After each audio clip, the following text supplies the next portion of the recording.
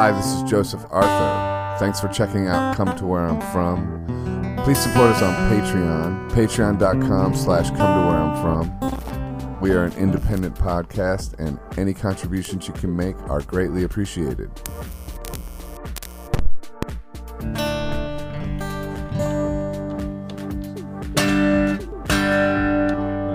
All the way in this way is the electric. That's the electric? Wow, that's crazy.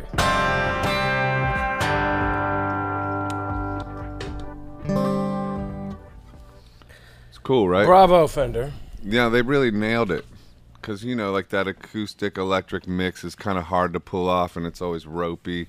You know, Both things are ropey. This is like both things are good. It's like a $2,000 guitar. Oh, really? Yeah. I think, what's the real fancy company? Paul Reed Smith? Didn't they do one with like a piezo in it?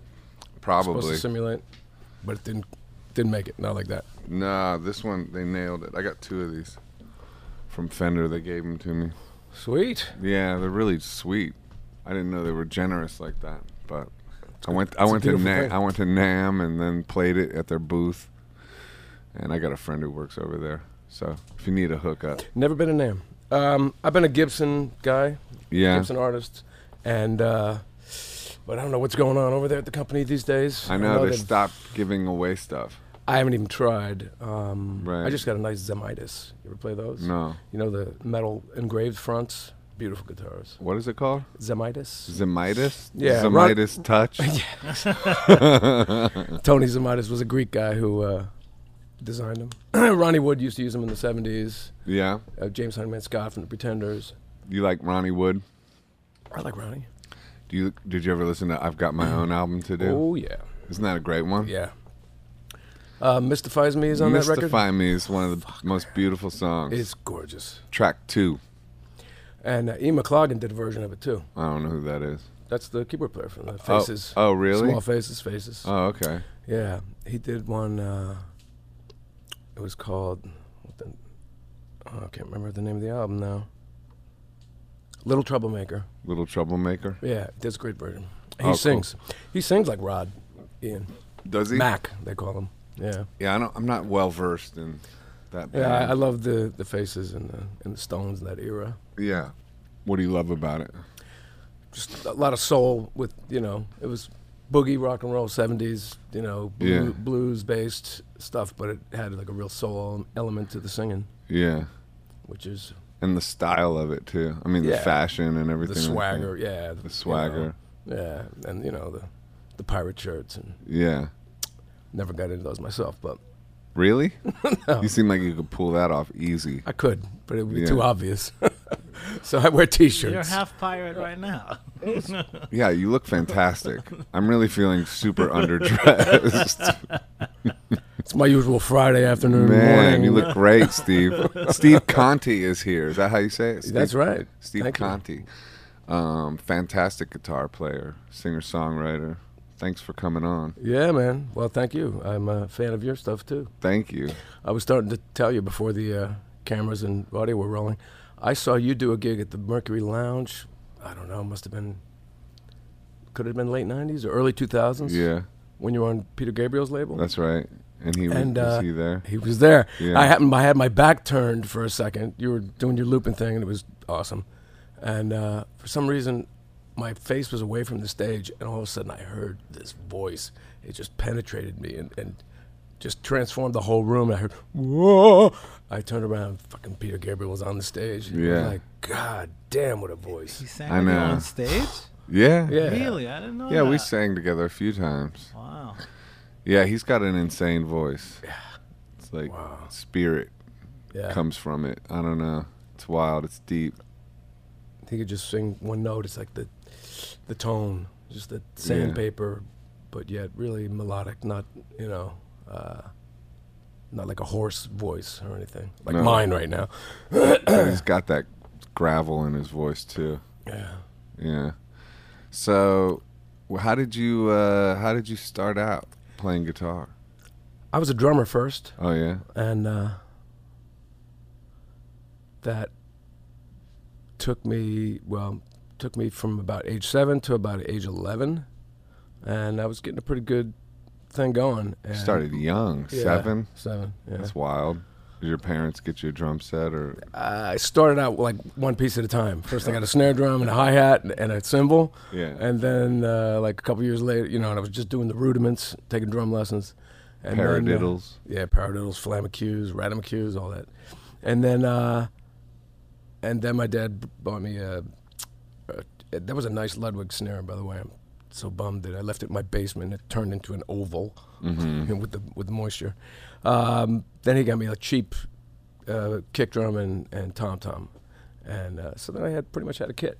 And then my brother, who's a great bass player, who actually played with you on the, he wanted me to tell you hi, on the, what was the show you guys did recently? Leon Russell.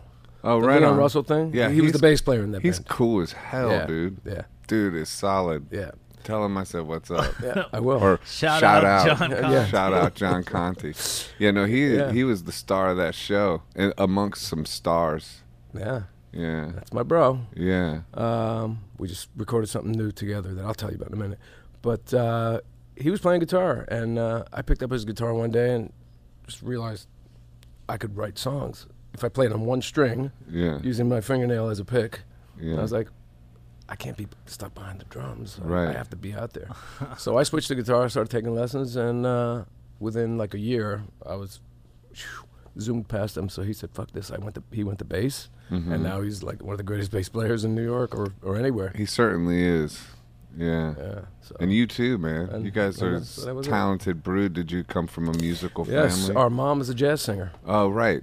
I actually So- know that. So she raised us up to play behind her. I started playing like first like church gigs and stuff with her, and when I was like 15. She brought you to church, or was it for singing, or was it? No, I mean Were they she religious? was in there was like a folk group thing happening. It was like when the organ was just for a minute there, like in the 70s. We were allowed to bring guitars into church. It was like sacrilege before that. And all of a sudden it became cool to have like folk masses and guitars. And so people started hiring my mom to sing at their weddings, and I would accompany her on guitar, and we'd do like whatever, Peter, Paul and Mary, or whatever song that they wanted really. And so those were like my first paying gigs. Right. And then when we got a little bit older and learned about jazz and harmony and stuff, we would play. She was like a Billie Holiday songbook, pretty much. Wow. Yeah, so we learned all those standards and learned how to transpose them into female keys, really. That's a crazy musical education Yeah. for a kid. Lucky. Yeah. How old were you? Well, about 14, 15 when I started doing the church gigs, and then we couldn't play in clubs and lounges with her until we were 18. So yeah, it was around then, like probably just out of high school. Yeah. And what was your 'Cause dad the doing? drinking age was 18 back then. Yeah. Our dad was a jazz aficionado, but he wasn't a player. So he had all the records. he was the manager. He was the absentee dad. Oh, was he? He passed away last year. But Oh, I'm sorry.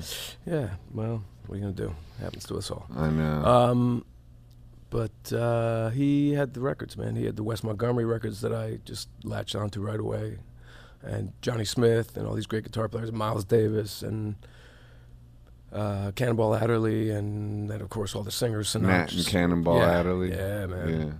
Badass mofo. Yeah, I started in kind of a jazz vibe too. Like I was a bass player. I could slap and pop like no. Oh, not upright. Not like that, and I didn't have the parental musical education thing, but I kind of just gravitated towards nerddom, guitar magazines and all that, and wanted Mark to, King.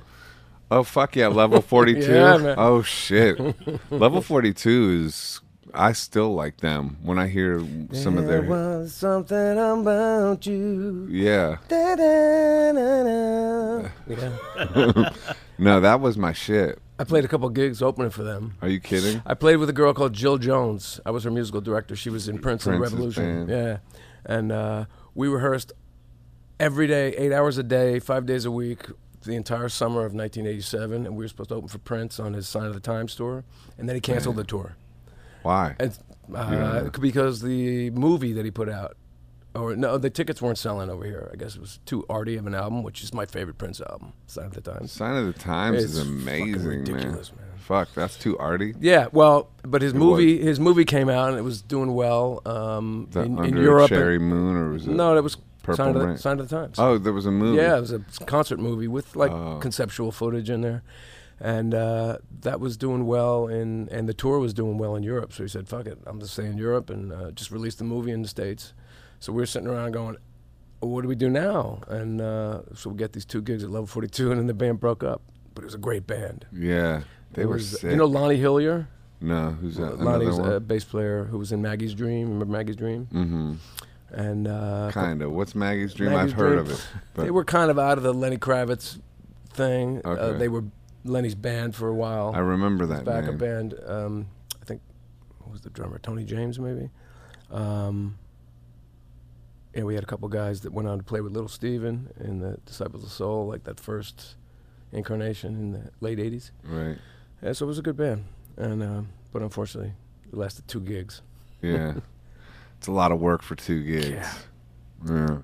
So you're doing the church gigs and you're learning jazz, and then what? And playing all the while playing our own rock and roll gigs. We always Started. we had the garage bands, and we played Battle of the Bands in the high schools. And Were you guys killing it on Battle of the Bands? yeah, we won a couple of Battle of the Bands. I could see it. The brother connection. There was a brothers in my high school called Trent and Troy Berry. They were identical twins, and they were like the sickest musicians, and they couldn't be beat. Like, What are they doing now? They're still doing it. They're Where are you from? Ohio, Akron. Oh, right on. Yeah, Good pedigree from there, man. Yeah. Chrissy. And yeah. Rock and roll Yeah. comes from places that Yes. you need to go into your imagination to get out of. I think. So you guys were winning Battle of the Bands, and you and your brother. Yeah, and we played like the teen dance nights, at the high school, and Like Teen Wolf or like Michael J. Fox movie or some shit. Back to the Future. the swim club, and Yeah. and all that. And I remember then I had another band without my brother, and we did You betrayed him.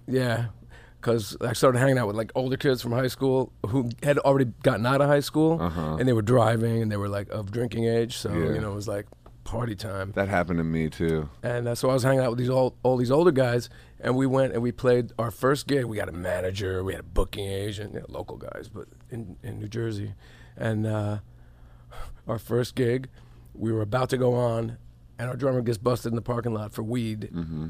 Never went on. Manager dropped us, agent dropped us, band broke up the next day. Canceled. Yep. That's wild. So this was That kind of This stuff. kind of happened to you a lot. All the preparation and then kaput. What the fuck, dude? Yeah, well, it happens to bands, Why didn't you hop on the drums instead and do the gig? Come on, he was already established, bro. Yeah, I had my gold top, man. He could play Wes Montgomery at that point. No, I think at that point I was more, I'd get there, but at that point I was like more, what was his name? Paul Kossoff. I was into Free and Bad Company and all that, like 70s, Yeah. blues rock. Jeff Beck, Jeff Beck, of course. Wired and Blow by Blow, Loved them. right? Wired just kicked my. That's when I Dude, Blow by Blow's insane. probably heard Blow by Blow first, but when I heard Wired, it was just like, this guy is insane. I have to get everything. Then I went back. It was only then that I went back and heard Truth and Beckola and all that stuff. Much later, with the ones with Rod Stewart With singing. the singing on it. Yeah. I didn't like it as much as when he made instrumental ones. He had that little period, that Blow by Blow, Wired, and then Just There those two. and Back was There- okay. It was a little too techno. Guitar Shop. Guitar too. Shop is kind of pretty- weird. It's weird and techno, but there's some amazing shit on there too. And the thing with And- him is like always like, oh, I'd rather work on cars. Yeah. Well, how about the one? The Guitar Shop. I think he's even got like some drills. No, it's like, and the guitar is like risen up, like Yeah. he's underneath the guitar working on it. He did another one too, the Big Town Playboys. You ever hear that one, the Rockabilly record? Uh-uh. Oh man, it's really good. I can't imagine. I mean, he's such an unusual guitar player. Well, he loves Cliff Gallup from Gene Vincent, so in the Blue Caps. So wow. I like that a guy named Cliff Gallup plays rockabilly.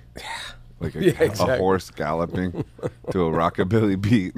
I don't know. So, yeah, and I love that stuff too, which kind of is a nice segue into that. I just started playing with Robert Gordon, who you might know, the rockabilly legend from here, from New York, from the late 70s.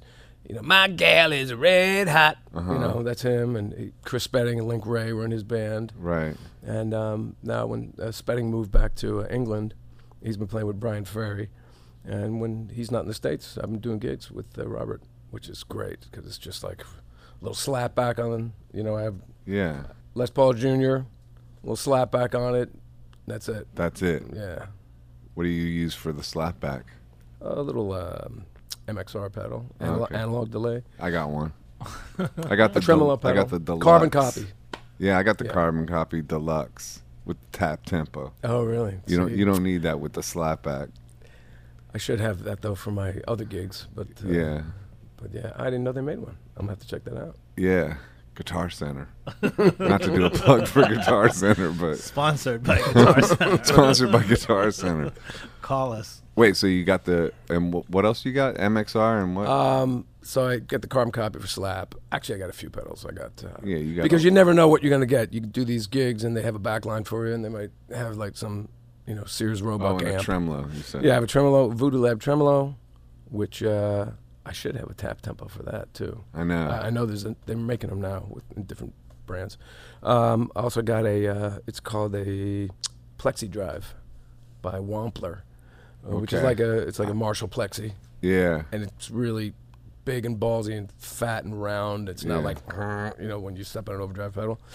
So I kind of keep that on. Just to give some dirt and girth. Gravitas. Yeah, and then this thing, the Sex Drive, that's a Charlie Sexton made pedal. I fucking love Charlie Sexton. Yeah, he's great. Shout out Charlie Sexton. We got to get him on this podcast too. I watched that one. He's a cool dude. Isn't he a friend of yours? He is a friend of mine. Yeah. Yeah, so I just use that for a little like boost, the push over the cliff. Yeah. And that's it.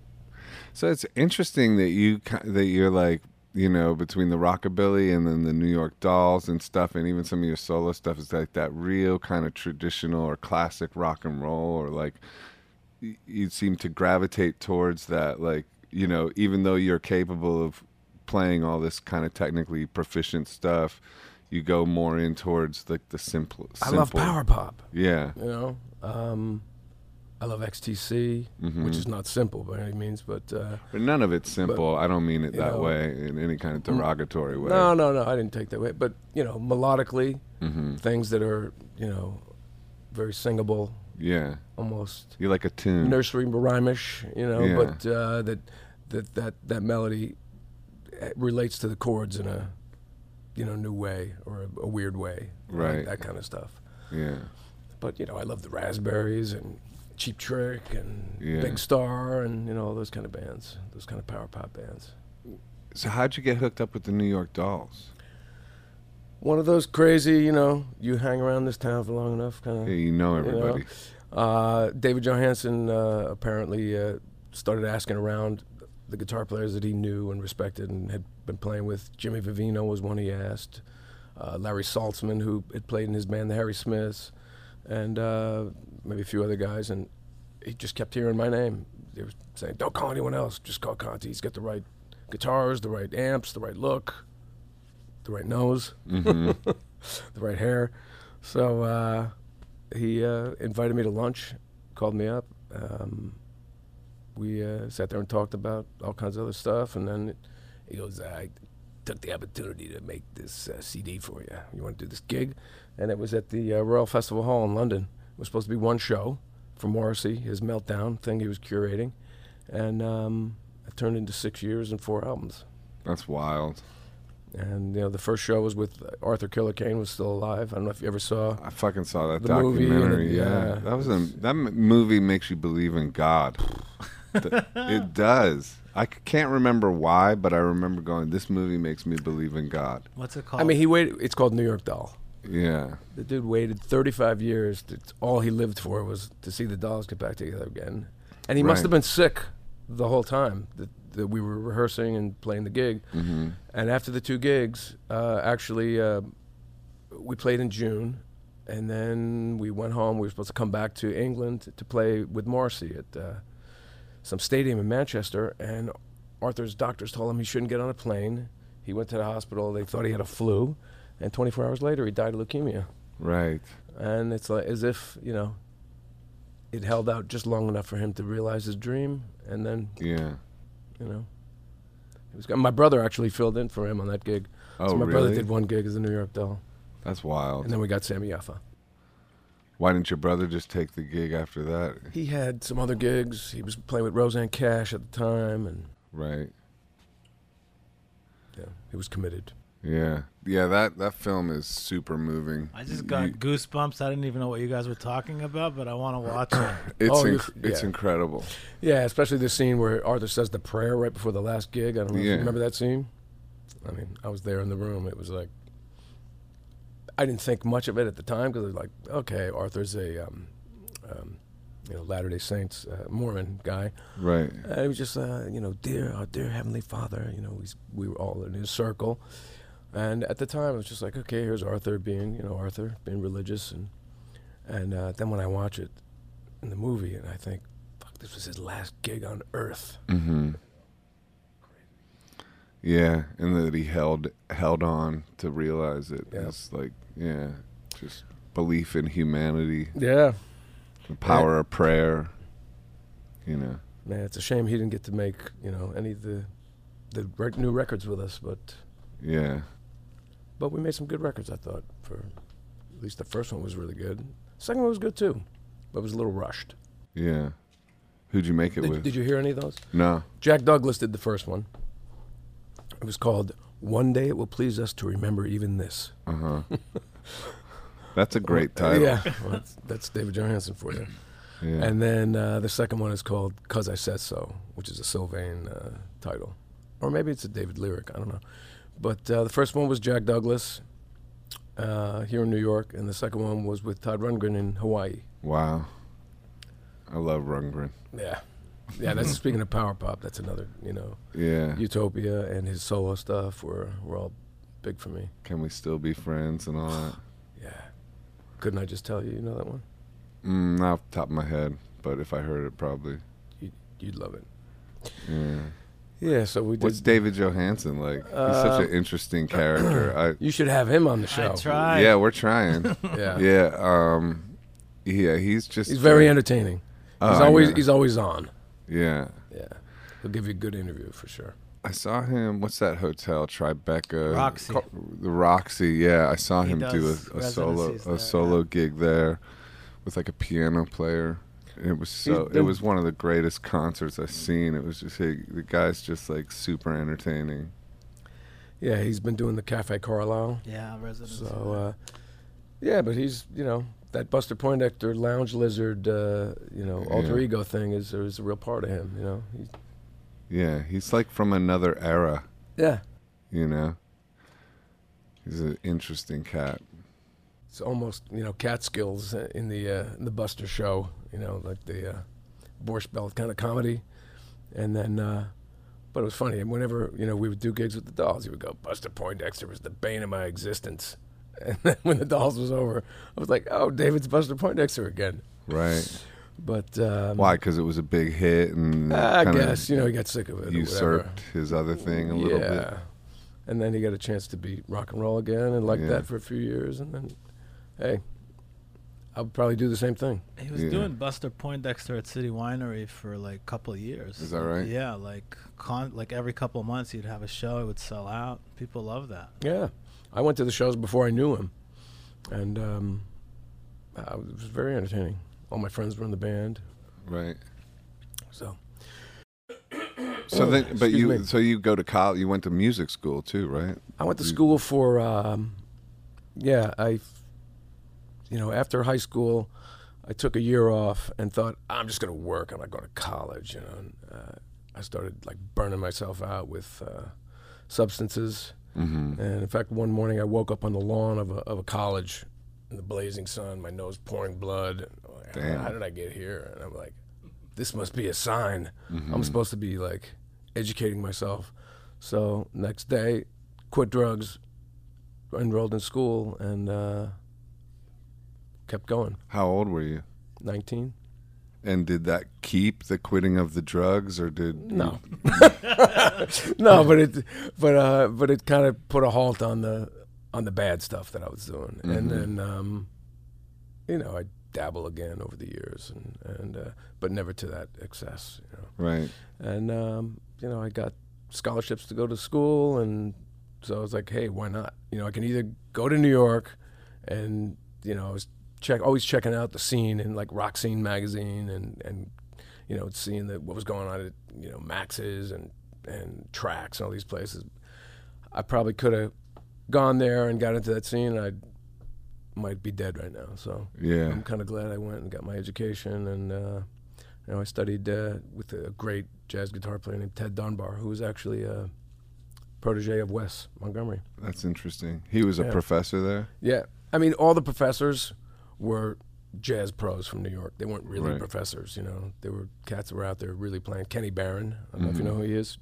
He was my keyboard harmony teacher, amazing piano player.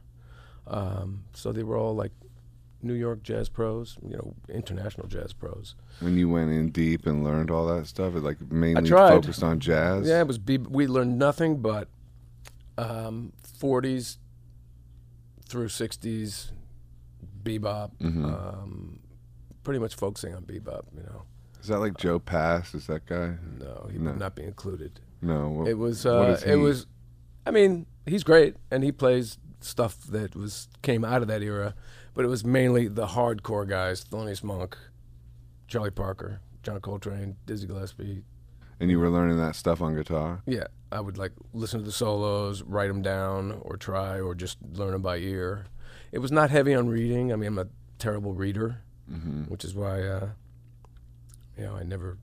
I got into the studio scene here in New York a little bit, but when they started bringing the pages of music across 3 music stands, I would shit a brick and go, Do they still do that type of shit? Not anymore. Yeah, I that mean, seems like old world. I haven't done, I mean, there probably are guys that do that, but I don't get those calls, thank God. Yeah. It's too much pressure. Yeah. A friend of mine recommended me once, and I was just shitting my pants, man. And I said, tell me how this goes. And she came over and she was like humming it in my ear. I'm like, oh, yeah, I got that. And it took them, like the whole band went home and I had to overdub my part. And I'm like, I'm never doing this again. So when you were... there was no reading. But when you were getting that education, were you thinking, I'm going to still play rock and roll, or were you thinking, I'm going to go into jazz? My goal at the time was I wanted to be like Mike Stern or John Scofield, or Pat Martino, like the guys that came out of that tradition. Metheny. I like Metheny. I like him a lot more now.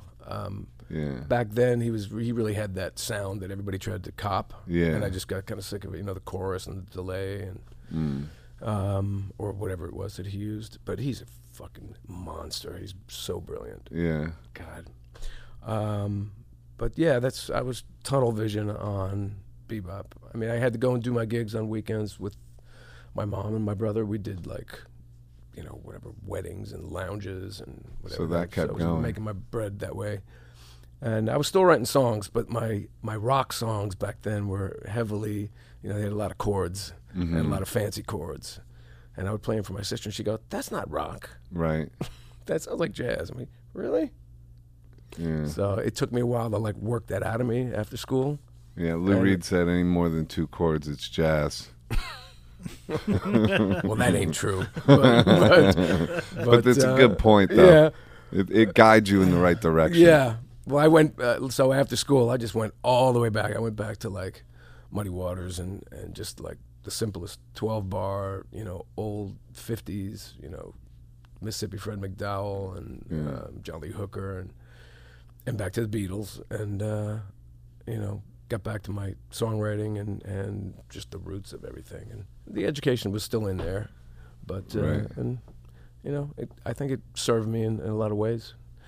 I think it, people get an attitude when they hear about it, like, oh yeah, he went to music school. No wonder he's good. I've actually heard people say that, like, he cheated. Yeah. He got an education. Like, Well, you did cheat, to be fair. but I taught myself. Rock and roll. I mean, that's what I play now. You know? I mean, that's what I've always played. But when I was 13, and I learned Johnny B. Goode, that's the books. I was like learning out of the books. My teacher would come over and say, "Read this," and I didn't know how to read. My reading sucked. I'd say, "Will you play it once?" And she'd play it for me. And I go, "Oh yeah," and then I just memorized it.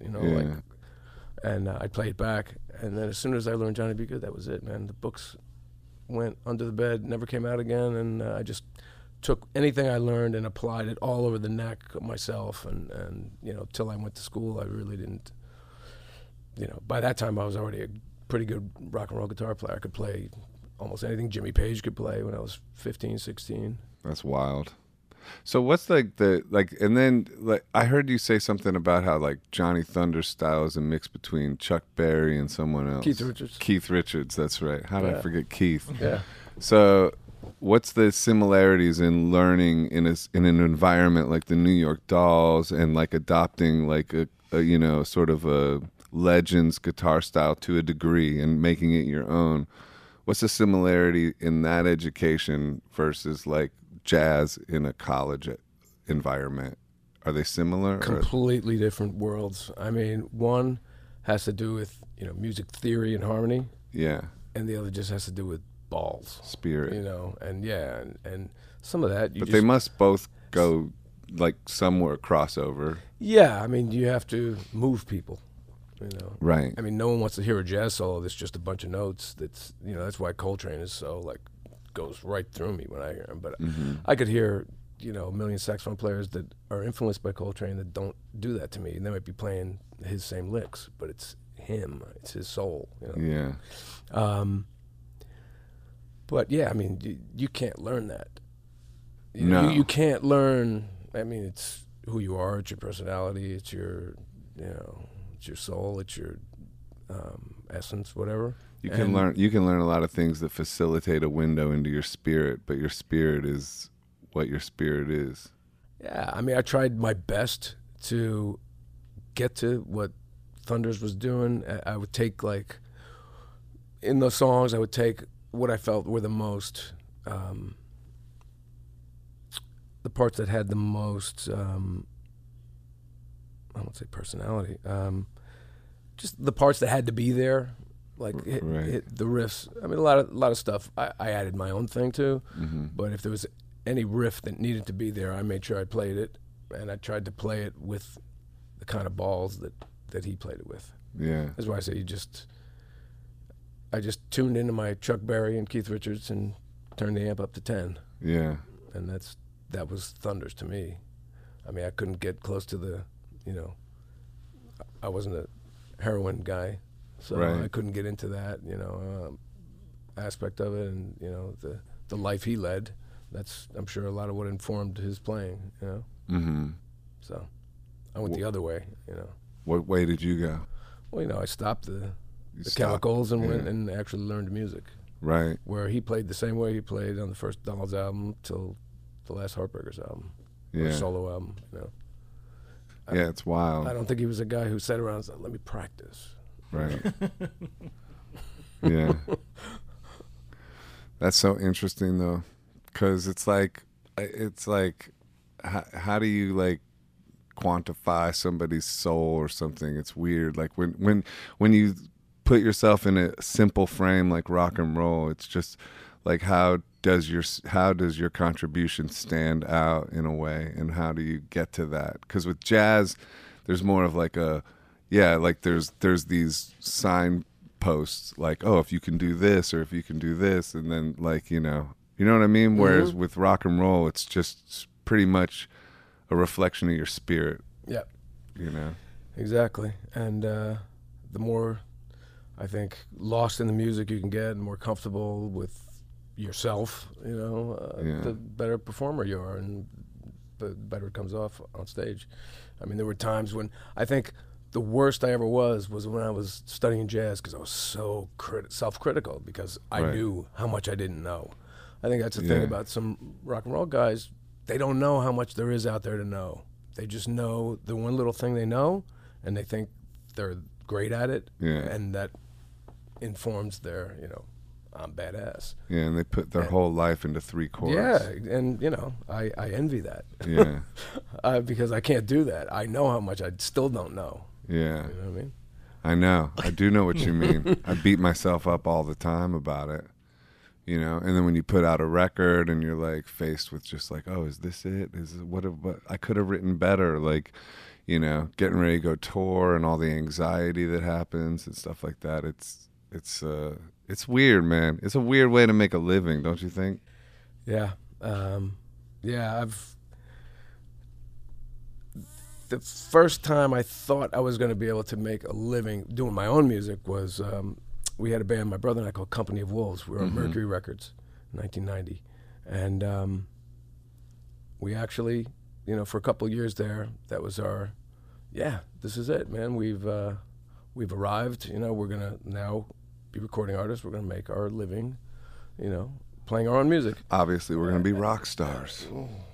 That was probably in there somewhere, but oh yeah, for me too. Like, I'm telling on myself, like, not accusing you. Like, that's what I thought when. Well, yeah, of course you think that, and then getting warm in here.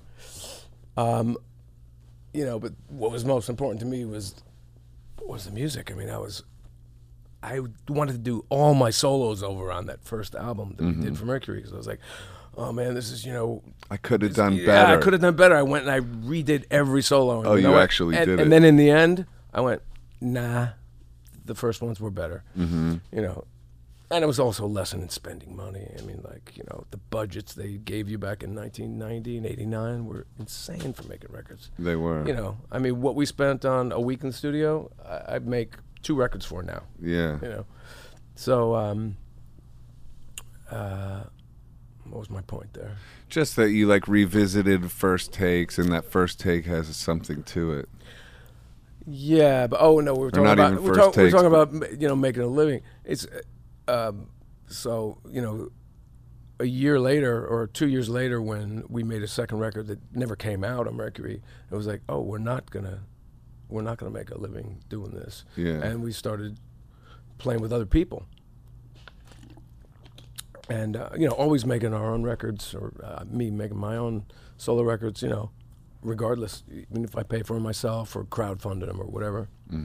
But since then, I've always played with someone else, at least one other person, to pay the rent, because I ain't got no job. Yeah. Me neither, man. I'm trying to figure it out too. It reminds me, because I'm working with Peter Buck on this new band called Arthur Buck.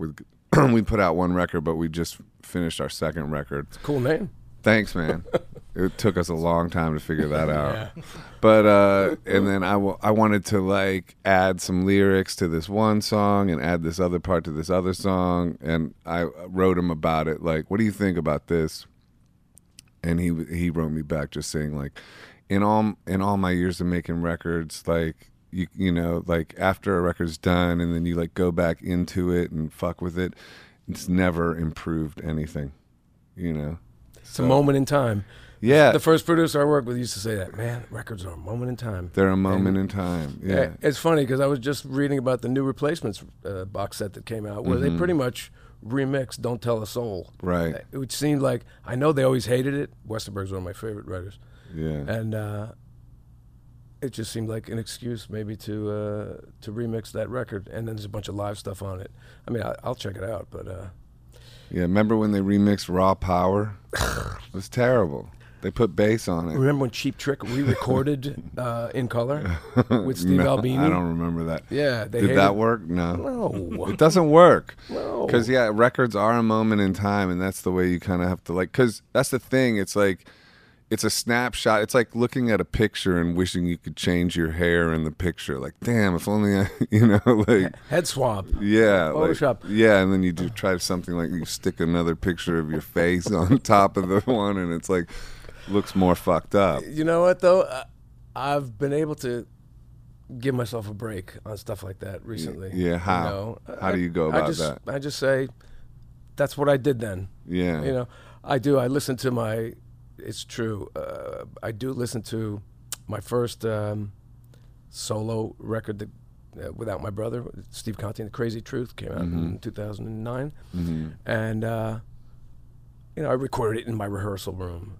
So I wish I could go back in and fix a couple things. It was done for no money, no budget. And Universal put it out, but I wish I could go back, and there's some lyrics that I wish I could change that line. Yeah. There's one lyric where I actually named this current president, which I wish I could go back in and change that.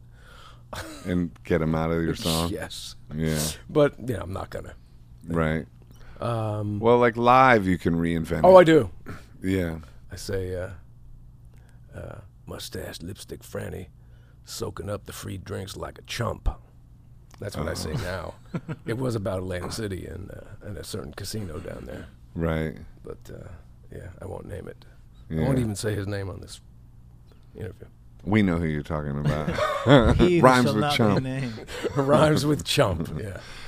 So, yeah, man. So, and then also, didn't you do some stuff on Steve Little Steven's label or something like Yeah, that? so I did, my last single was for him, for Wicked Cool Records. Gimme Gimme Rockaway.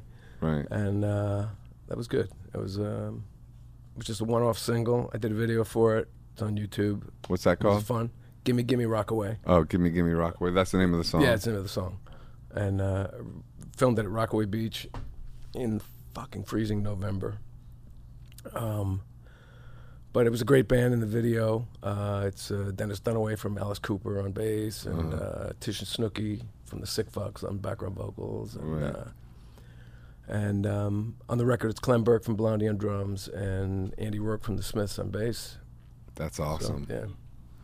New York dudes, kind of, Yeah. right? Yeah.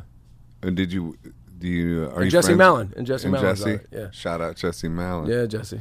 And he sings on the choruses with me. And then the B-side, I've been doing Janis Joplin's Mercedes-Benz for years with chords, so I have my own version of that. And then I had Jesse sing a verse with me on that too while he was there in the studio, so. Right on. Are you friends with Little Steven? Yeah. Yeah. We just swapped emails. We're trying to figure out whether I'm going to do another single or album for him or whatever, but I just had to. He's been busy with his tour, so I had to just go in myself and just start my new project, regardless. So, but I'm pretty excited about it. Is that what you're working on now? Yeah, I just went into Atomic Sound in Brooklyn. And Red Hook. Red Hook. Oh, yeah. Red Hook. Yeah, I do Yeah. know it. Yeah. Yeah, we went out and cut 10 tracks with Charlie Drayton on drums, who's just my favorite drummer in the world. He's amazing. He's fucking ridiculous. I know Charlie. Every song is just a groove fest. Is he producing it too? or- No, I'm producing. Oh, Me yeah. and Andrew Hollander, a friend of mine, a Oh, keyboard okay. player, who I worked with on a record before. He's great. He's a real organizational guy and very musical, and he's a great musician. And it helps to have some. I can't do it all. I'm writing all the lyrics. I'm writing all the songs. I'm Yeah. playing all the guitars. So we just went in and we cut the basics, just the three of us, my brother John on bass, Yeah. Charlie on drums, and we just knocked out 10 songs in 3 days, and now I'm back home, like, working out the overdubs. Right on. Yeah. You're doing recording at home? I have, Pro Tools? I have three choices. I have a studio that I built in my home where I live. Then my brother and I have a studio in the Music Building, Mm-hmm. on 38th Street, Yeah. 8th Avenue. And Andy has a studio also, so I can do things any of those places. What kind of guitars are you using? Les Paul? Les Paul Jr., Telecaster, Les Paul, Zemitis, or what I used. Oh, and some ancient Epiphone, I believe, on one track, on like this 12/8 gospel-y blues, like an old, I don't know, it must have been 50s, just no F-holes, arch top, no cutaways, round, Right. and a thin body but hollow, through a tiny little amp. So it's just like, it sounds like, what Guitar Slim would have used back in the day. What kind of amp? A Masco, I never M-A-S-C-O. Yeah, these are ancient things, like, early 50s maybe. That's cool. Really cool sound. Yeah. And you're writing all the songs? Yeah. I think there's one co-write with a guy. Did you ever hear a band called Flip? No. They were on Hollywood Records. My friend Bryn Aaron's a really talented guy. Co-wrote this one song with him years ago, and just getting around to recording it now. Sometimes it takes me 20 years to record a song. You know, I sit around and go, yeah, someday. And you know, I kind of get a core of songs that I think work together, and I go, now what else would work with this if I'm not going to write 20 new songs? I go, is there anything, and what does this album need? I'm like, this needs like some sort of soulful, bluesy, gospel-y thing. And so I pulled that song in. Do you get discouraged in the modern music business, or are you encouraged, or how do you keep your spirit up to do it? Because I find it difficult to not just kind of lose my mind. I don't lose my mind. I probably get a little like jaded and like. Yeah, that's what I mean.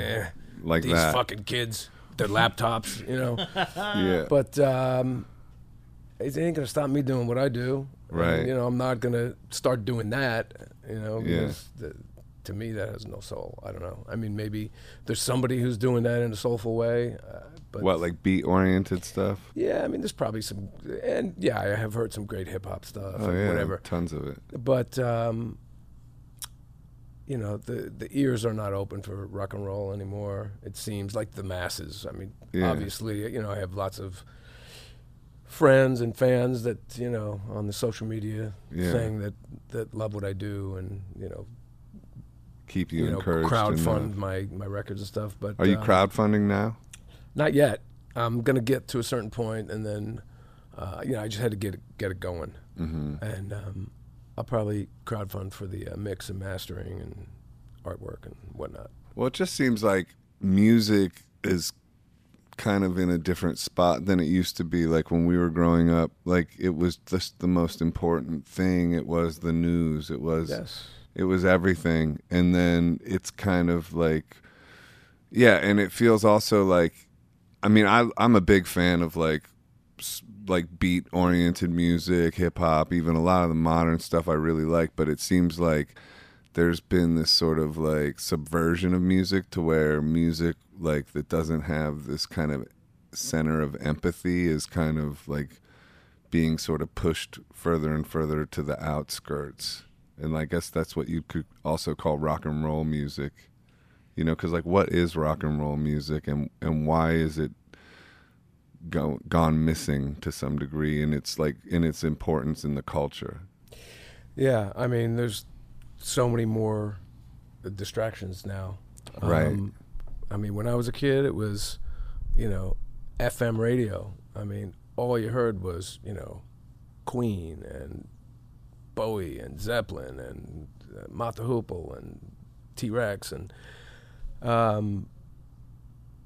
rock and roll was everything. It was concerts. It was, everyone had long hair and, and now it's just, for decades now, that hasn't been the thing, of course, and that's cool. I know things change, but there's so many more, kids just want to be a star by being on YouTube. Like my son, he's 10. He started writing songs when he was 7. No, even earlier. But we recorded his first demo when he was 7 and or 8. And after his first demo, he was like, "Great, Dad, now we can put it up on YouTube and we can like put it on iTunes." I'm like, whoa, hold on, man. That's so wild. I didn't even get into a studio till I was 23 years old, all right? You don't just make your first demo and you make a video and put it on iTunes and YouTube, Did he get his way? No. No? He's got to record a few more songs at least. Right. But he's very talented, man. You're protecting his legacy. Well. What's his name? Zaya. Zaya? That's beautiful. Yeah, so he's... Is he your only kid? No, I have 2. Two? I have another one who's almost 4. Wow. Baz. Baz and Zaya? Yeah. Nice. You're good with the names. Yeah. My wife's half Moroccan, so she, they get the Italian last name, so they get the Middle Eastern first name. That's cool. Yeah, you recorded a video in Morocco, right? Yeah. What was that one called? What Would I Do If I Were Me? What Would I Do If I Were Me? Yeah, that was from my Steve Conte NYC album. Yeah. What's that song about? That was I literally wrote it walking my dog one day when I was living in the Netherlands, and it just all came out at once. It's about. I mean, I don't know what it's about. What would I do if I were me? I'd give me a home across the sea, live like the king that I could be. Yeah, well, that's what I'd do if I were me. But why aren't you already you? I was appreciating. Yeah, well, it's a little joke. I'm just getting deep. Well, it's like, why am I not doing this? Right. You know, I mean, at the time I was not living over there. Right. You know, and I was like, man, this life here is so, you know, well, I mean, it doesn't have the energy of New York, of course, but I just felt like, and for music, you know, audiences were just so much more appreciative. Mm-hmm. You know, when you get out there on stage, you know, you can see in people's eyes, oh, these guys are going to create something right in front of me. You know, in New York, it's like, oh, yeah, okay, come on, do your thing. Yeah. You know, what have you got for me? Yeah, what do you got for me? So I was like, what's wrong with me? Why am I not, you know, why am I not doing this? And yeah. And then it goes on to say, what would I do if I were you? Wouldn't do what they told me to. Wouldn't believe a word was true. That's what I'd do if I were you. Kind of talking to myself again in the second person. I like the concept of what would I do if I were me, because it's like what I feel like life is just like this battle to live up to your potential, and it sort of speaks to that. Like, I might not be living up to my potential, or am I looking too far into it? No. I think about it all the time. You know, I mean, I love so many different kinds of music. I think, like what you were saying before about, you know, I limit myself to this kind of music, which I love, and I do it gladly. But you know, just yesterday I'm thinking, God, I'd love to do like an R&B, real R&B album with horns, and you know. Well, you can age into jazz too, bro. Yeah, I mean, like that future. I plan on it. Yeah. You know, you can't do this, you know, tight pants thing forever. Well, you know what I mean? Tell that to David Johansen. Well, he's skinny as a rail. He's so killing he it. I mean, he looks cooler than Yeah. ever. I mean, Yeah, it's like unbelievable. You know, I don't know. It doesn't seem to have an age limit. No, but Keith, I mean, he's still killing it. Yeah, Those guys. But well, I guess it's what you love too. I mean, David, you know, he's also, you know, loves old blues and old R&B and old jazz too. So it's natural for him to do that, and it will be natural for me to do it when I do it. Yeah. But you know, there's some guys that like just they do that one thing that, you know, when you're 70, I don't know. I mean, hey, if you're the Stones and you're making killing at it still, you know, but at a certain point, you know, it starts costing. You know how much it costs to go on tour, you know? Yeah. And you mean out of your soul or out of money? Money. I mean, and your soul. Yeah, but that, you know, the soul the reward is well, the feed your soul too. Nick Lowe said he had a record called Seconds of Pleasure, which I think referred to, you know, all the hours, all the hours in the day that you spend on tour getting ready for those, like, you know, couple of minutes of actually playing, you know. That makes it worthwhile, as you know. Sometimes that stage can be rough, but usually it's cool.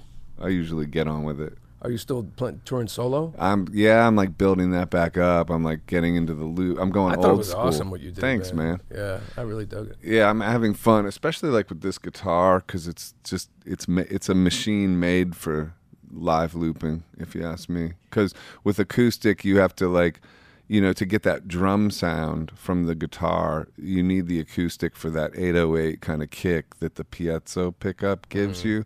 But also to be able to, like, riff over it and get different sounds, just like going electric. It's like really fantastic. I have to talk to you later about that, because was that the boomerang pedal you were using? I use the Boss Looper now. I think it's the RC300. It's the big board. It's got 3 different loops. Yeah. Yeah, because I play solo gigs as well, and you know that makes touring a lot more affordable, of course. Are you using it? I haven't been. When I've done solo gigs, I have actually used a small. I had a Jam Man. Yeah, and that was my first one. And I have a Boss. That's a Digitech, And I have a Boss, the old maroon one. It's got 2 pedals. I don't know what that's called. Yeah. Loop Station, I think. Loop Station. That's what I use. But the bigger one. Yeah, but I don't do it to the extent that you do. I mean, you do a great thing with it. Thanks, man. I'd love to be able to steal from you. Yeah, you can steal it. I mean, Lord knows others have. No, I'm just kidding. It was just a joke. But like you can what's good about it is you can just lay down a simple chord progression and then solo over it, so you can accompany yourself. That's it's hard to I mean, I guess jazz people accompany themselves without the loop. Yeah, but that's not for rock and roll. It works better. Exactly, and when I've done it, the looper technology was not at the point where you could do that and loop a whole chord progression. Yeah. It was 30 seconds or whatever, and then it would cut off. Just about to the last chord of the progression. Man, if you just start doing it, you get it really easy. It's not that hard, I don't think. Don't tell people. No, I mean, everybody, the cat's out of the bag on that one, homie. But yeah, I guess what I was trying to get to with the rock and roll thing and current music versus what we were kind of coming up with was the music seemed to reflect our humanity more than it does now. I'm not an enemy of modern music or something. I like a lot of modern music, but it just seems like what's pushed on us more and more is something that kind of reduces the human experience rather than embraces it. Yeah, and I'm not an enemy of modern music either. It's just like the pop music that's shoved down people's throats, that's written by 20 different songwriters who just one guy writes the track. I mean, it's so inorganic, where I was a little too young for Woodstock, but I mean back then, music changed the world, and it was the voice of a generation, and we don't have that now. It's it's kind of disposable, the pop and whatnot. Yeah, it seems like music's become more disposable. And then it kind of reflects humanity as being more disposable somehow. To me, I look into it like that. It's just I don't know, I can get conspiratorial about it, where I feel like they're trying to, I don't know, control us. Well, I wouldn't doubt it. Because rock and roll is about, freedom. Exactly. Jinx. And spirit. Yeah. Freedom, yeah. And your own life force coming out and, right. Not getting squashed down. Yeah. But celebrated. By the man. Celebrated. Why do you think people love Johnny Thunder so much? Well, I think he was really unpredictable, so you never kind of knew what you were going to get when you go to see him. I never saw him play live. Right. Lord knows I was in town a lot. I moved here in the mid-'80s, so he was playing around quite a bit, but I never saw him. But from what I know about him, all my friends that have gone to see him and whatnot, you didn't know whether he was going to show up, whether he was going to be super high, fall off the stage, die, whatever. So there was that element of what's going to happen.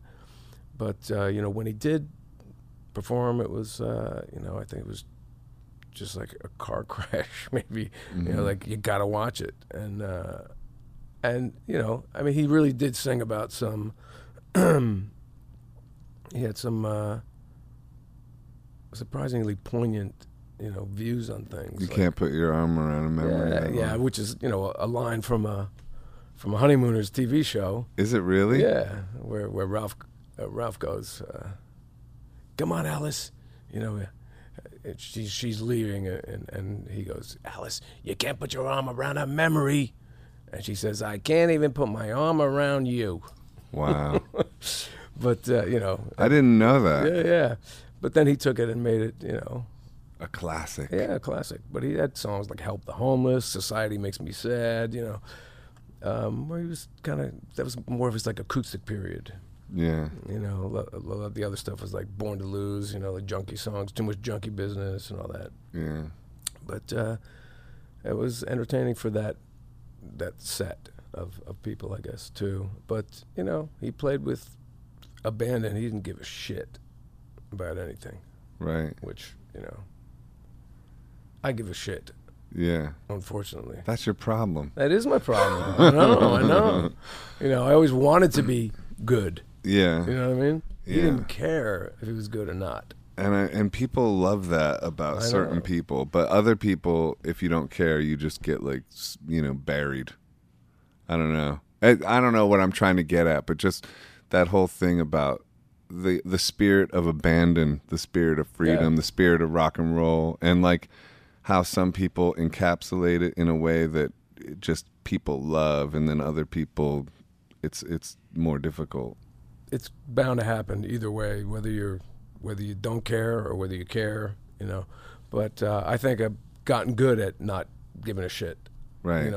Especially since being in the Dolls, because it was not about anything I ever worked on as a musician. Right. It was about undoing all that and just getting underneath and getting to the essence of rock and roll and balls and guts and Yeah.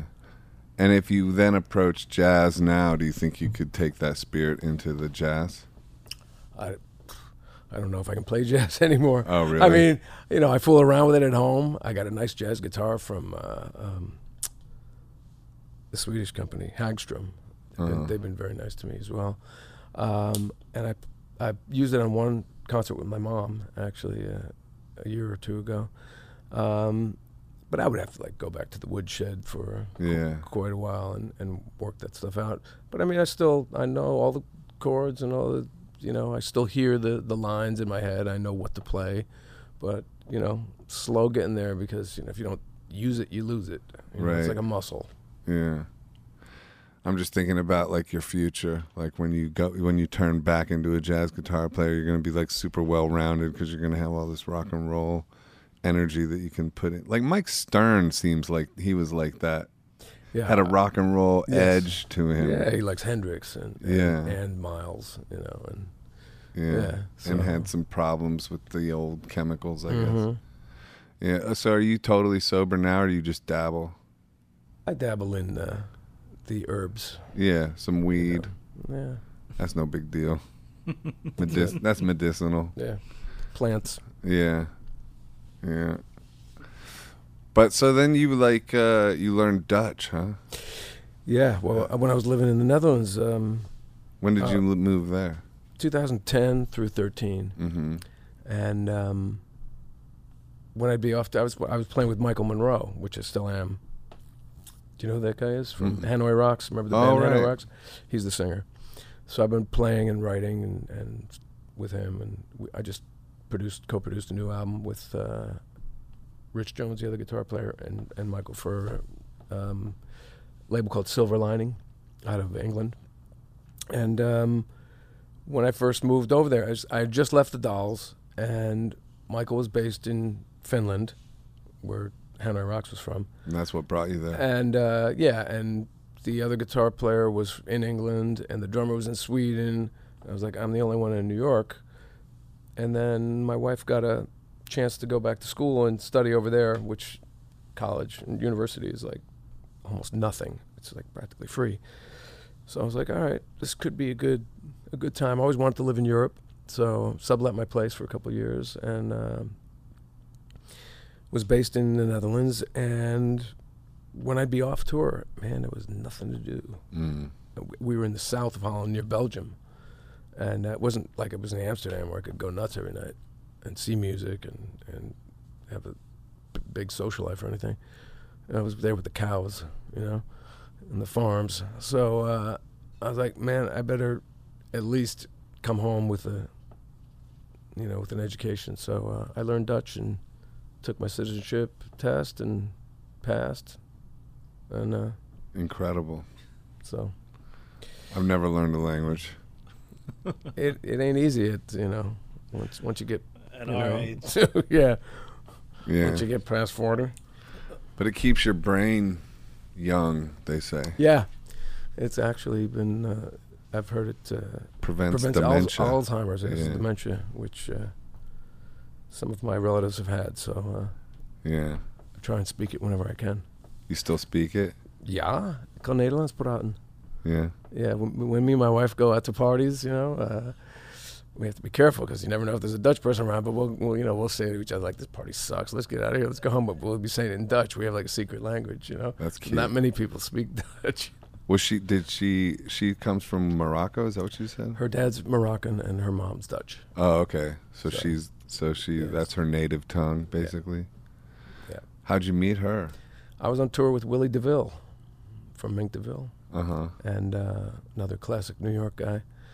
And she just happened to come to the show one night. Her mom and dad would usually go to the shows, and her dad didn't want to go this particular night. Her mom brought her, and our eyes met. And it's a long, complicated story, but basically that's what happened. You asked her out?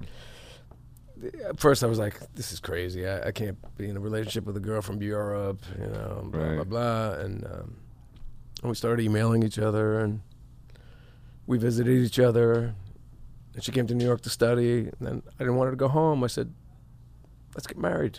Wow. And 14 years later, 2 kids, I'm still as happy as, I can't believe it. I never had more than a 2-year relationship before I met her, so. That's amazing, Yeah. man. Congratulations. Yeah. What's her name? Hedda. Hedda? Hadda.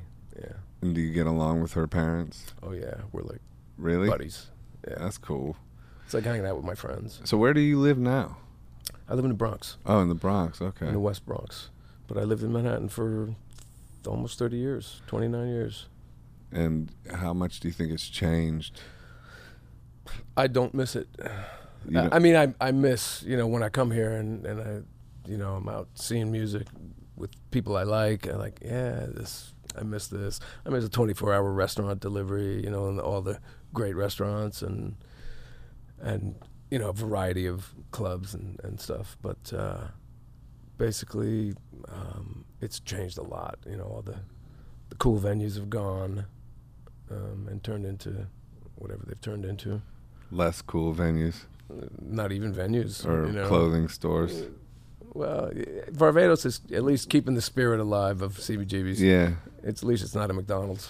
No, I like Barbados. Yeah. Can't hate on it. Remember they No, used to do shows there? Yeah, I played there. I played there Yeah, me with too. I played there with the Dolls. I played there Yeah. with Michael Monroe, and I played there with my band, Crazy Truth. Yeah, they put on some killer shows at one Yeah. point. I saw who did I see there? Fucking Jane's Addiction played there. Or Perry Farrell. Yeah. I think maybe we were on the similar show. I've seen a they- lot of shows there though, but yeah, Yeah.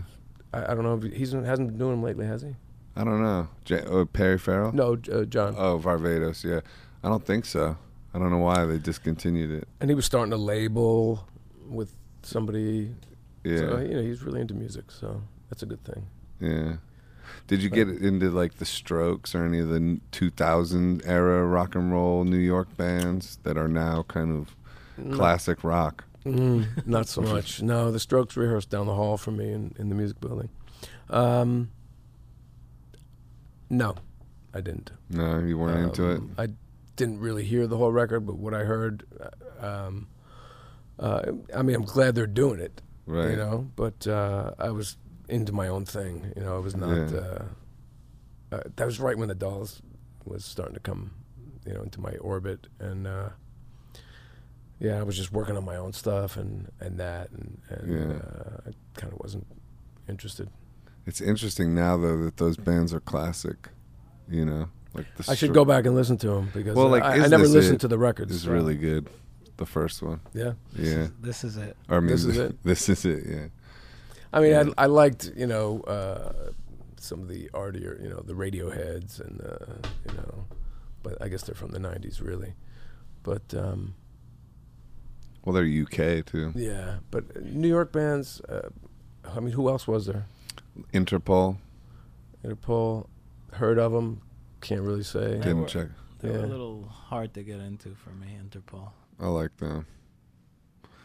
But there you go. I can't think of any other one other than the Strokes and Interpol. So you just had a birthday, huh? Yeah, Yeah, you're a Libra?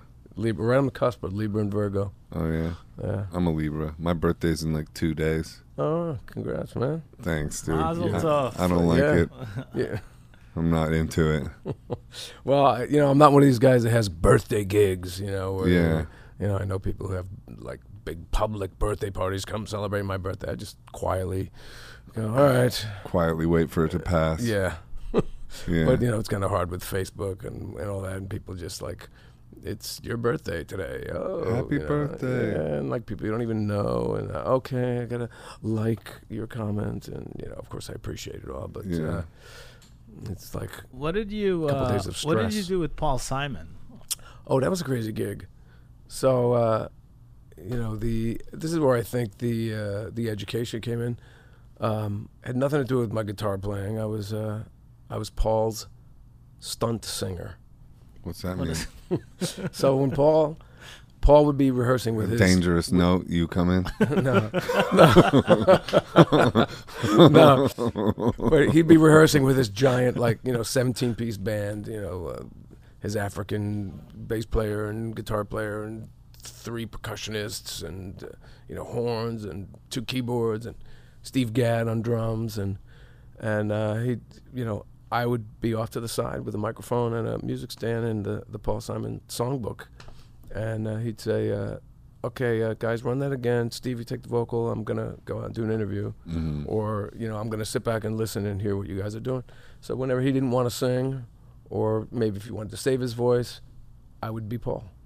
That's interesting. That's bananas. How'd you Yeah. get that gig? My friend Mark Stewart, great guitar player, cellist, just multi-instrumentalist. He was in the band, and I'd known him, and he'd played on my records that me and my brother had, and he recommended me. He knew my voice, and I don't know, for some reason thought I could do Paul Simon. And I was like, okay, yeah, because I had a couple of softer songs that he played cello on a record. Mm-hmm. And so I guess he heard that, and when I wasn't like belting it out. So I had to really be kind of conscious to not, sing too hard and Yeah. drive the band too hard. But You seem like you have a lower voice than Paul, though. yeah. Or does it and work? it's raspier. Yeah. He's got a very clean voice. And Did you I think- interact with him at all? yeah, people told me, oh, you better watch out for Paul, man. He's tough. But he was really respectful and encouraging, He even gave me a couple shout-outs on the mic, like, great, that was great, Steve. That's how that song should be sung. I was like, okay. It'd be funny if Paul Simon made a record and then you were the singer on it. Stunt singer. Called Stunt Singer. So what? It's almost 2 already. Yeah, you have to I can't go believe how yeah. fast this went. But what do you do to keep your spirit up and to keep your stay in shape, but both mentally and physically? Do you have any rituals, or do you just kind of get on with it? I just get on with it. I know there's I have plans to do a lot of things. Me too, dude. Yoga. I want to start doing yoga. I want to start exercising more. Yeah. I want to start eating better. I eat pretty good. But, I don't limit myself. I don't, sometimes I stop drinking for a while just to dry out. But I'm not a huge, sometimes I hit it, on the road. I'll hit it pretty hard. Mm. But, yeah, journaling I used to do. That was good to clear my head and kind of get everything out. But, currently I'm not really doing anything except, making a new record, which feels really good. Right. It always feels good to get stuff out when it's clouding my head. Yeah. I find I got songs percolating in there, and as soon as I get them out and onto tape, Yeah. they leave my head, and then I can make room for more on my hard drive. What's your Mental morning hard drive. ritual? Do you wake up and play guitar, or do you deal with the kids and all that? Yeah, I wake up, deal with the kids, get them off to school, Mhm. have coffee, listen to NPR, WNYC. While you're playing, or no? No, I don't have a playing ritual. I regrettably do not pick up my guitar at home. You don't? No, Never? not lately. Not Not lately. lately. Yeah. No, I will if I'm writing something, or if, but I don't pick it up to practice, which Yeah. is something I want to get back to. It's cool, man. I'm back into it, like back into practicing, and it's like, I don't know, man. It's weird because when I'm not playing a lot of guitar around the home or my house, or my apartment, actually. What the fuck, dude? Just downgraded from like I know, my home, my house, my the apartment. closet I live in. You know, like I'll be doing yoga and running and all that, but somehow, like when I get back into music, it subverts yoga. I don't know why. Well, singing does that for me, actually. What? If I'm feeling like shit, Mm-hmm. if I just start singing something, Yeah. the fucking endorphins just come Yeah, out. yeah. And I go, oh, I always forget that. Yeah. I got to remember that, you know. But, you know, with, I don't know if you're married or have any kids, but, No. but you know, Trying you, to get married, then have kids. I don't want to have kids, then get Right. married. well, that could work too, but yeah, I find, you know, as far as not practicing, I mean, I'm always playing, just not at home. I mean, like when I had to learn this stuff for Robert Gordon, I mean, I had to learn like 40 songs, you know, with Link Wray and Chris Spedding playing guitar, which are the monsters, you know. So I'm learning that stuff, and I mean, I'm learning, you know, I'm practicing. I'm really, you know, even though I'm learning stuff for a gig, I'm improving.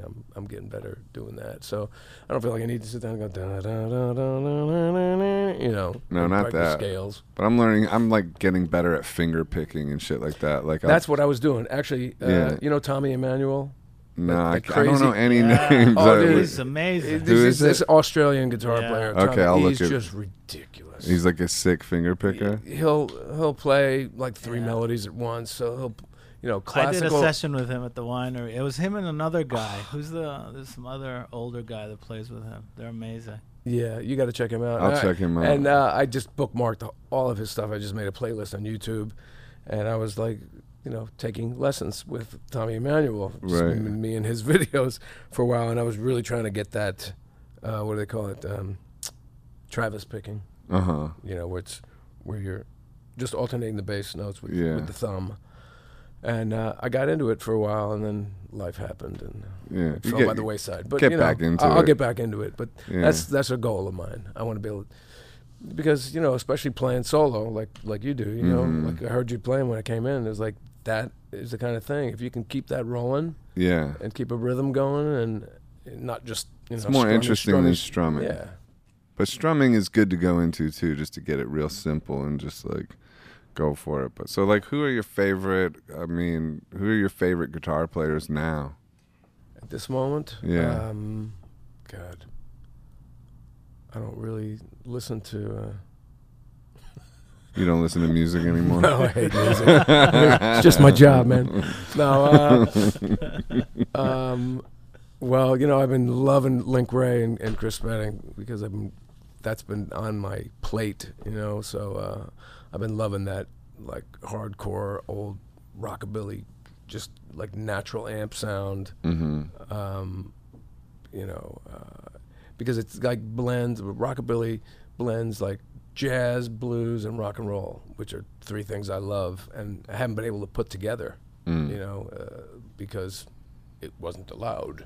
Right. You know, if you started playing a 13th chord, you know, in a rock tune, people would look at you like, hey, so you know, you can do that in rockabilly. You can play 13th chords? Yeah, I didn't even know there was something called a 13th sure. chord. It's got a 7th and a 6th. Oh, okay. Seven Hence, plus 7 plus 6. I got it. Get it? I'm a quick study. That's Yeah. cool. Link Wray, huh? Yeah, Link Wray. He was a badass. All right. I'm going to check out Link Wray then. Yeah, Rumble. Rumble? He was the first guy to play with distortion, Oh, really? really. In the late 50s, he like didn't like the way his amp was sounding, so he like jammed the cone with a pencil, and all of a sudden, Right. you know, and that kind of invented it. That's awesome. Yeah. I heard that before, And actually. I think he was maybe he was definitely one of the first Native American rock and roll guys that I ever was aware of. I didn't know that. Yeah.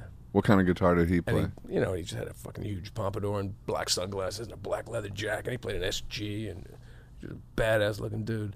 Fucking SGs yeah, are SG. the baddest ass guitars. Yeah, I think. play a red SG like him. I got a gold top. I got a gold sparkle SG. Nice. Peter Buck gave it to me. I would like to replace the pickups in it, though. Oh, yeah? It's pretty thin sounding. It's the stock pickups from Gibson. Do you have stock pickups in it? I think so. Yeah. I don't know. I think so. I think it's a nice one. Like it's like custom That sounds shop great. or something Yeah, like that. gold So sparkle. they put like nice ones in. Is it like a gold top? No, it's like like- gold sparkle all over the whole thing. Oh, sweet. Yeah. Neck too? Neck Headstock? too. Headstock? Yeah, I think so. I don't know. I left it at Peter's house in Portland, so I haven't been able to really jam on it, but You'll be there soon. I'll be there soon. Is he in Oregon? He's in Oregon, yeah. You ever been to the Dandy Warhol's place there? The auditorium? I'm trying to think. I don't think. Maybe I went to a party there Yeah. a long time ago, but one of them works at a music store and that Peter and Scott McCoy go to all the time, and got to say hey to them there. But yeah, do They're you cool know those people. guys? Yeah, I bet. We went to the Dolls did we went to dinner there one night, and then we jammed and recorded, and it's a crazy place, man. It's like a Mhm. fucking airplane hangar full of gear. Yeah, You they know, were like smart. Vintage gear, yeah. They put their money into that, and then that went way up. So Yeah. good business dudes. Yes, they are. What? So are the New York Dolls done, or are you guys still? Yeah, they're done. It's done. I left in 2010, and Uh-huh. they went on to make one more album after me and Sammy, the bass player, left, and then I think they did a tour the following year, 2012, and then they knocked it on the head. Yeah. Well, anyway, did you meet Morrissey when you did that gig?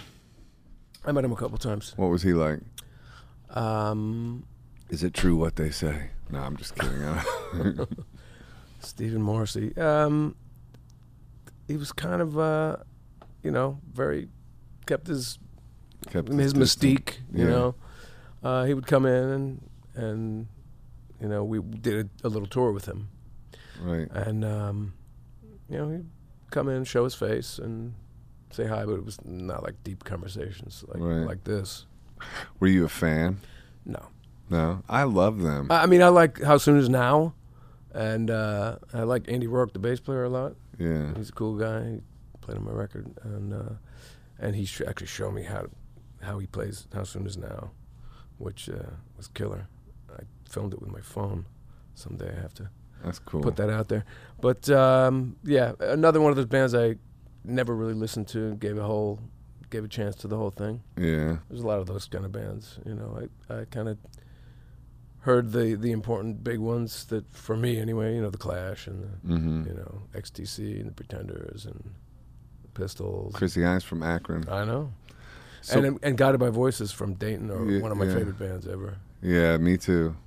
Yeah. Are they still doing it? Yeah, Pollard. Yeah, he never stops. Yeah, he's always doing solo records, but I don't know then who's in the band now, but they're still I touring. think Doug Gillard is back with him. Do you know Doug from Brooklyn? I don't know. You should have him on. He's a badass guitar. Oh yeah. I'm taking notes. Take notes. Yeah. So and what's your brother doing now, John? He's been playing with Southside Johnny and the Asbury Jukes for the past decade or so, and yeah, we just Early did- Elton with early- yeah, he's Rich doing like Pagano. he's doing like an Elton John thing where they recreate like the early stuff, before he got all frilly with the arrangements and stuff. Just the basic piano, bass, drums. Mm-hmm.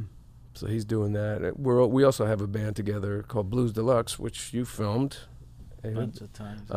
where we do all the old Faces and Jeff Beck group and Rod Stewart stuff. That's always really fun. I'm not sure what else he's doing. So maybe I can get him to come feel out like and your play brother with me. plays with everyone. Every time I go to City Winery, he's on stage with somebody. No, I know he did the thing with the Leon Russell thing with Joseph, but Did you see the Elton John movie? No, I haven't. Have you? Oh yeah, Is it good? made me cry. Yeah. Yeah, yeah. I hit my emotions that one, but I don't know. Not everybody. I don't think everybody took it that seriously. But for me, it was moving as hell. I saw the Queen movie. Oh yeah, me too. Yeah. What did you think of that? It's all right. Yeah, it was all right. It's so hard. Yeah. I mean, Brian was involved, I guess, and the guy looked a lot like Brian May and mimicked the hand movements really good. Mm-hmm. But it's always so hard to watch those kind of movies, Well, it's hard to get the real spirit of rock and roll. Yeah. Like, it's hard to talk about it, it's hard to quantify it, it's hard to like identify it, and it's hard to pinpoint it. Capture Because it's a wild, feral cat running around the cosmos, this rock and roll thing we're trying to talk about. Talking about music is like dancing about architecture. That's what we should call this podcast, Dancing About Architecture. There should be a podcast called Dancing About Architecture. Whose quote is that? I think I just found the title for my new album. Oh. Yeah, there you go. Sorry. No, I don't know whose quote that is. Whose is it? I don't know, but it's famous as hell. Yeah, we should Google it. I will. Yeah, well, I got a roll, I think. Are we done? Yeah. Are we done here? Yeah, I think. Let me see. Be there 2:15. Oh, we got another meeting. 5-10 minutes. Yeah, I got a business meeting, but Good for you. yeah, man.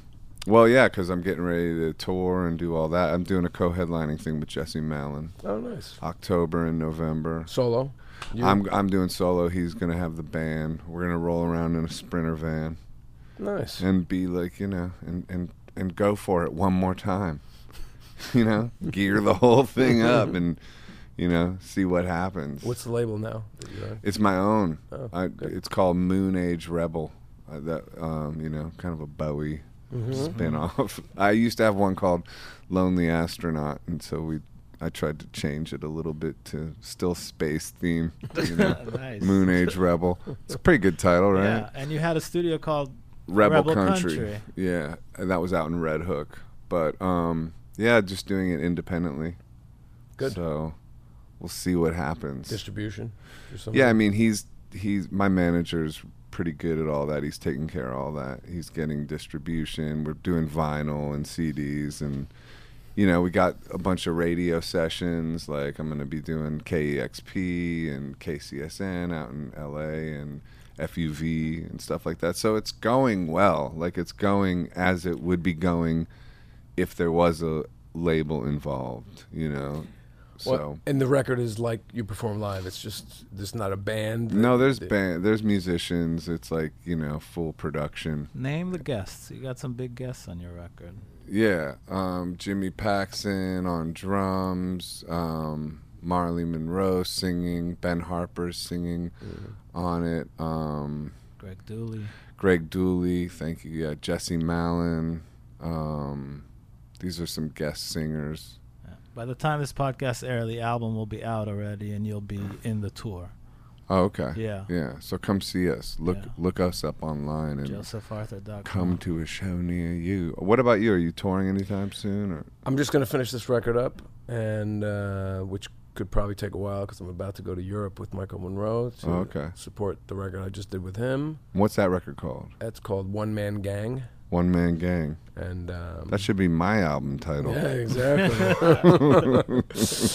Yeah. Talk about it with Keith at the meeting. Also, Chris Seafried is on my record. Oh, Produced. Oh, yeah. Shout out, Chris. Yeah.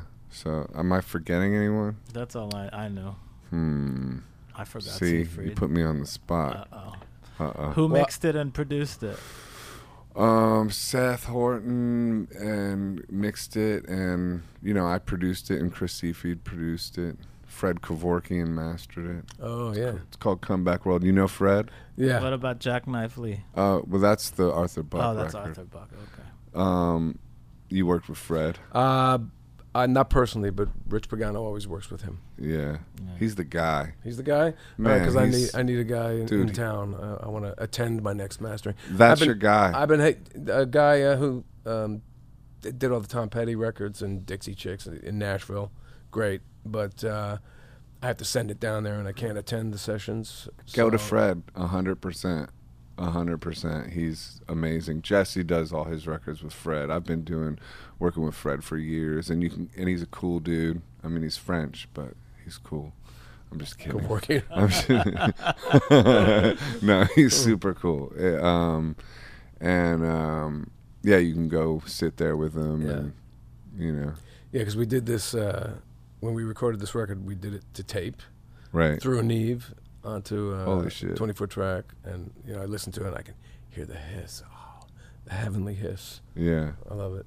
You mixed it to tape? So, too? no, it's only been tracked so far. So I have to. Oh, right. I have to do everything. I have to do vocals and overdubs, The drums sound so But, much better when they're recorded on tape. especially when Charlie Drayton's playing them. I mean, he's the best. He is. Yeah. Yeah. Shout out Charlie Drayton. We should get him on the podcast too. Yeah. Yeah. Send me his contact. Well, thanks I for will. doing this, Steve. Yeah, man, my Yeah. pleasure. I Joseph. hope you enjoyed Thank it. you. Thanks for having me. I did a Did you lot. enjoy it? I just realized That's that for fantastic. it won't matter for the audio, but for your cutting consistency, Yeah. you'll be going back and forth between my shirt on and my jacket on and off. Oh, so That's okay. It sorry, goes, folks. You know, it They'll- goes. They'll It goes. see you take it off. Yeah, they'll see you take it off. It'll make sense. And We won't put the front at the back Oh, and the see, back that's at the what I was front. We don't chop around. What you see is what you get. yeah. My mama told me you better chop around. Oh, chop around. I should have seen that coming. Damn. The fuck? Support us on Patreon. Thank you for all our current supporters. Yeah. Listen, subscribe. You got a final question, Ehud? We got into a fight on the Alejandro Escobedo podcast. It wasn't a The fight. two of you? Me Argument. and Ehud did, and we left it in the podcast. Yeah. It's always good television. Yeah, Yeah. exactly. A little drama. Going viral. I actually did have a question, just because it's a friend of mine. You 20 years ago toured with Willie Nile when Oh, he yeah. was doing Oh, his yeah. whole comeback. Can't believe we didn't bring up Willie Nile yet. And I'm putting my jacket back on, folks. Well, that's inconsistent, Steve. and then- Come on, Well, you bro. have to, now you have to keep this scene in. Okay, see, it's back on. so Yeah. how was Willie back in Willie 99? Nile. Yeah, Willie. Talk about the spirit of rock and roll. Willie Yeah. Nile. Willie. All was- right, so Willie was the first guy I ever toured with in Europe, and once I did that, I was like, then what would I do if I were me? You know, Yeah. that whole concept. I was like, what am I doing living in the U.S.? Because people there were just so. Appreciative of art Like, and music. It's and, like, yeah. and Italy. We toured Italy. Oh, and man. just Italy's you so know, fun. I mean, I'm Italian. You know, it just felt like home the minute I got there, and the people and the wine and the food, and it was like, can we do this all the time? Right. Can So- we just enjoy life all the time? Yeah, and that was Willie's like comeback record that he hadn't. I think he just took a 20-year long break or something, right? Yeah, very long. So this was '99, beautiful wreck of the world. It was great. I loved working with Willie, and I played with him a few times over the years, back here in the States, in New York. And I'm actually going to be playing with him again on when he does the 20-year anniversary of Beautiful Wreck at, is it the Cutting Room or? Cutting Room, I There's think. two gigs. There's the Mercury Cutting Room Lounge, maybe? and Mercury Lounge, yeah. One, we're going to do Beautiful Wreck, and the other gig, we're going to do some of Beautiful Wreck and, some of the other songs. But, yeah, talk about a spirit, man. And, How has his energy changed in the last 20 years? not at all. Not at all. No, really. Dude Same. is wild. Really. Yeah. He's got a big spirit. Yes, he does. He does. Yes, he We does. love him. I love him very much. I can't wait to do it again with him. I had a blast. That's cool, man. Well, keep rocking, dude. Thanks, man. You too. Yeah. And hope to see you around. Yeah, definitely. Gonna play some shows in New York? Doing Rough Rough Trade the on record store in Brooklyn? October 26th. Shit, I'll be in Europe. Anything else? Mm, In November or? me and you are lifers. We're gonna cross paths. Yeah. I don't think I have any other ones in this tour for New York. Buffalo, New York. I'm talking to them. That's kind of. I actually lived there when I was a kid. Oh yeah. Man, snow over my head. Right. Willie's Yeah. from Buffalo. Same with Ohio with the snow over your Yeah, head. yeah. thing. Lake Erie. Mhm. It's the same accent too. Yeah. You guys say roof or roof? You say roof or roof? Roof. Oh, okay. Roof. Roof. I don't know. Roof. People Yeah, say rough, there was like an yeah. upstate accent. Everything was like this. And it's like the Yeah, that had. vowels like that, like Yeah. the Chicago, and Buffalo, Yeah. Ohio. Akron. I don't know about Akron, but Yeah. Cool. all right, Cool, brother. Thank you. Thank you. See y'all. Thanks, everybody.